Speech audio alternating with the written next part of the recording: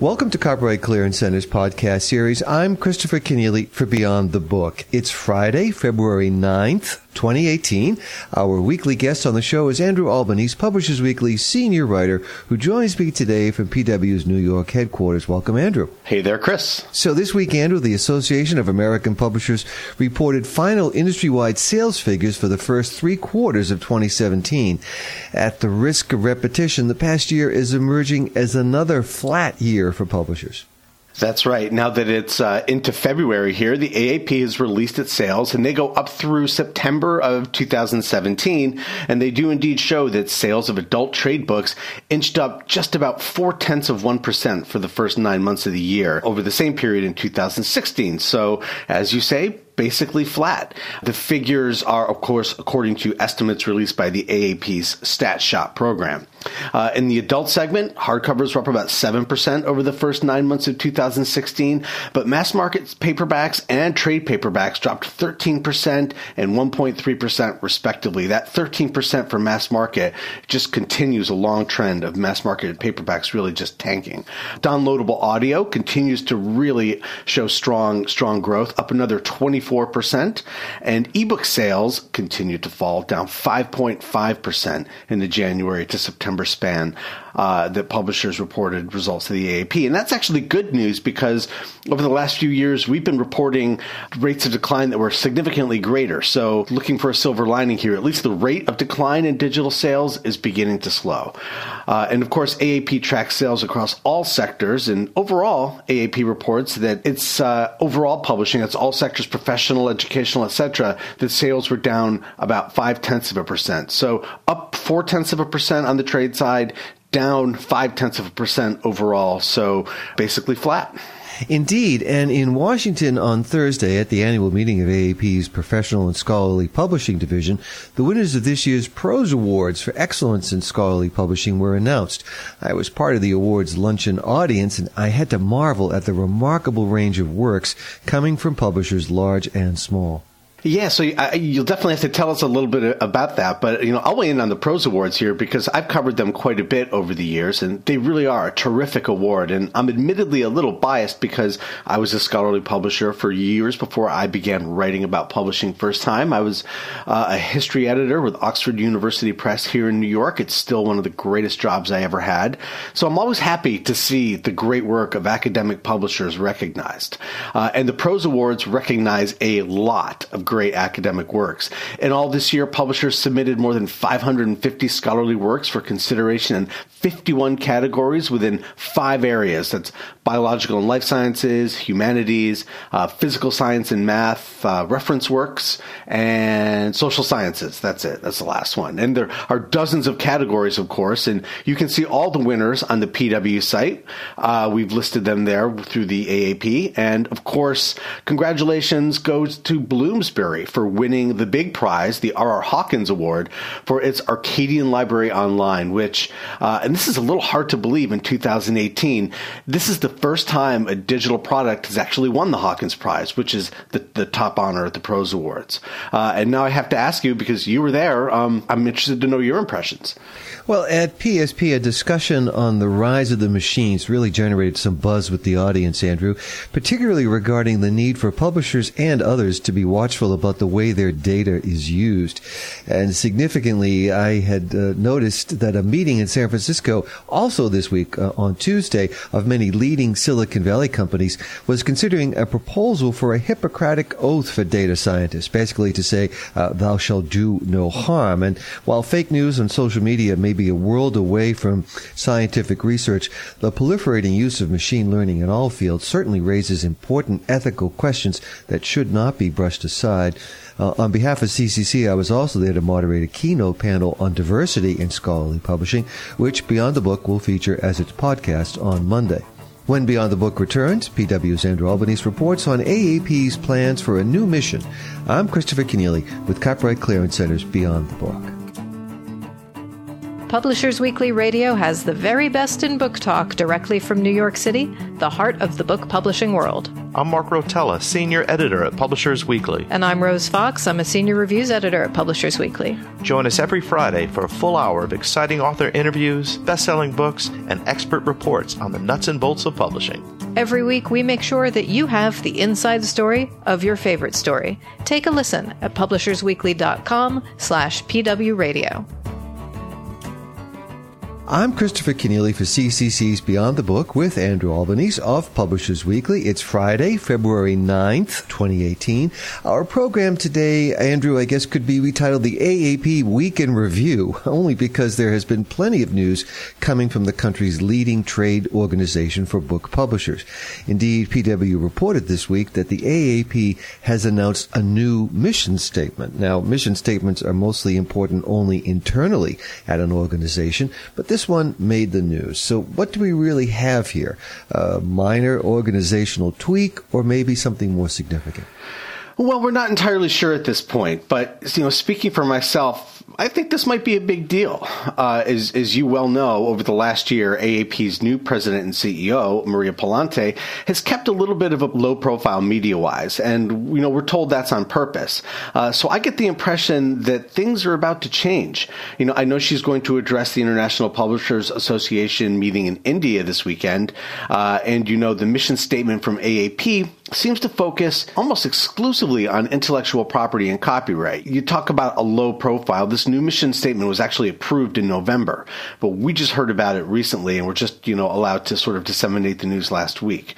Now, given what we know about Maria Palante's career, I don't know her at all personally, but she was, of course, the former Register of Copyrights, and I think it's fair to say sort of a polarizing figure during her tenure there. She was extremely well-liked and very well-respected within the content industries, not so much in the library groups and public advocacy groups. And the new mission statement positions AAP as an organization focused on, and I'm going to quote here, matters of law and policy, advocating for outcomes that incentivize the publication of creative expression, professional content, and learning solutions. And in a separate note to the various heads of houses, Palante commented on the current political and cultural climate and wrote that, not unlike the publishing industry, this is a time of great transformation for AAP, and I'm personally very excited by the work we are undertaking in the future. So to me, that's a bit of a hint. When you write to the heads of the houses and say AAP is undergoing a great transformation, there may be a great transformation underway. And on another note, something else to report is that the AAP has not renewed its lease here in New York City. So it's now pretty much just a Washington-based operation. Of course, Washington has always been where its main base has been, but they always had a presence in New York City. They ran programs out of New York, and New York is where all the publishers are. So, of course, D.C. is where all the legislators are. So that also probably tells you something about the direction AAP is going to be going in. As for feedback on the mission statement so far, it's about what you'd expect. The statement was approved unanimously by the AAP board, so publishers are cool with it. But we did hear from a number of other organizations that AAP used to work with on things like free speech and other programs, and they sent us notes that had some pretty sharp criticism for the change in the mission statement because it seems to scale back on some of the things like, as I said, the free speech mission and the freedom to publish part of the AAP's mission. So we're not really sure what this means for AAP programming. We know they've always done some great stuff with libraries at the library conferences and at BEA here. But at this point, I just don't know what to say. We're going to have to see how this all plays out. Maria Palante certainly sees herself as an IP and copyright policy expert, so it's no surprise that she'd want to take AAP further in that direction. And it's even possible that given all the litigation and policy battles that AAP is already engaged with, it makes sense that they would get further into that. But, publishers have a very broad cultural mission, as you well know, and they're not Hollywood, they're not the recording industry. So I just wonder what direction they're really going to be going in the future. And all I can say right now is we're just going to have to wait and see. Well, you mentioned the importance of library conferences, and not surprisingly for you, Andrew, that's an area that you really always focus on here on this program and in your own writing. And this weekend, there's a big one going on right now in Denver, the ALA Midwinter Meeting. Librarians head to that meeting with some potential good news from Washington, a budget deal, a national federal budget deal. Tell us about that. Yeah, so last week after the State of the Union, I wrote a piece that basically said the budget battle was about to kick back up again. And this week, there was unexpected news of a big bipartisan break in the Senate.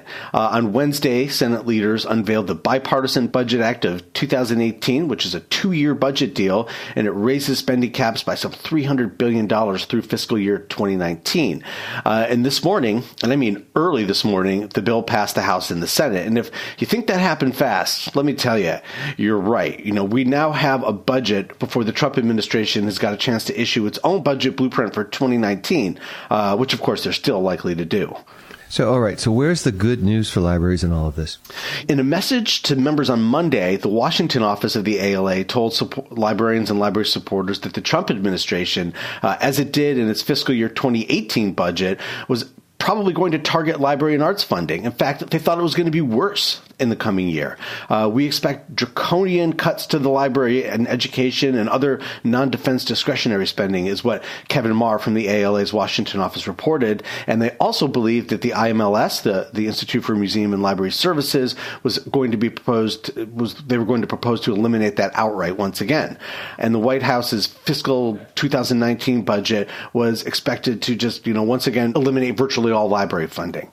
And as Maher's post suggested, librarians were starting to gird for another tough budget battle, and then this budget passed. And that has librarians feeling a lot more optimistic. So I got a message from Jim Neal, who of course is the ALA president, who told me that although the top line budget numbers have been released, the details about library funding have not. And in the coming weeks, ALA is going to continue to advocate aggressively for funding for libraries. But presumably a 2-year budget deal that adds some $300 billion to the federal budget, they're probably going to be able to find and perhaps even add to the $236 million, which is a drop in the bucket that was requested for library funding. And it's worth noting that that $236 million figure, which includes funding for the IMLS, has already passed the House in the fiscal 2018 budget, and it has strong support in the Senate.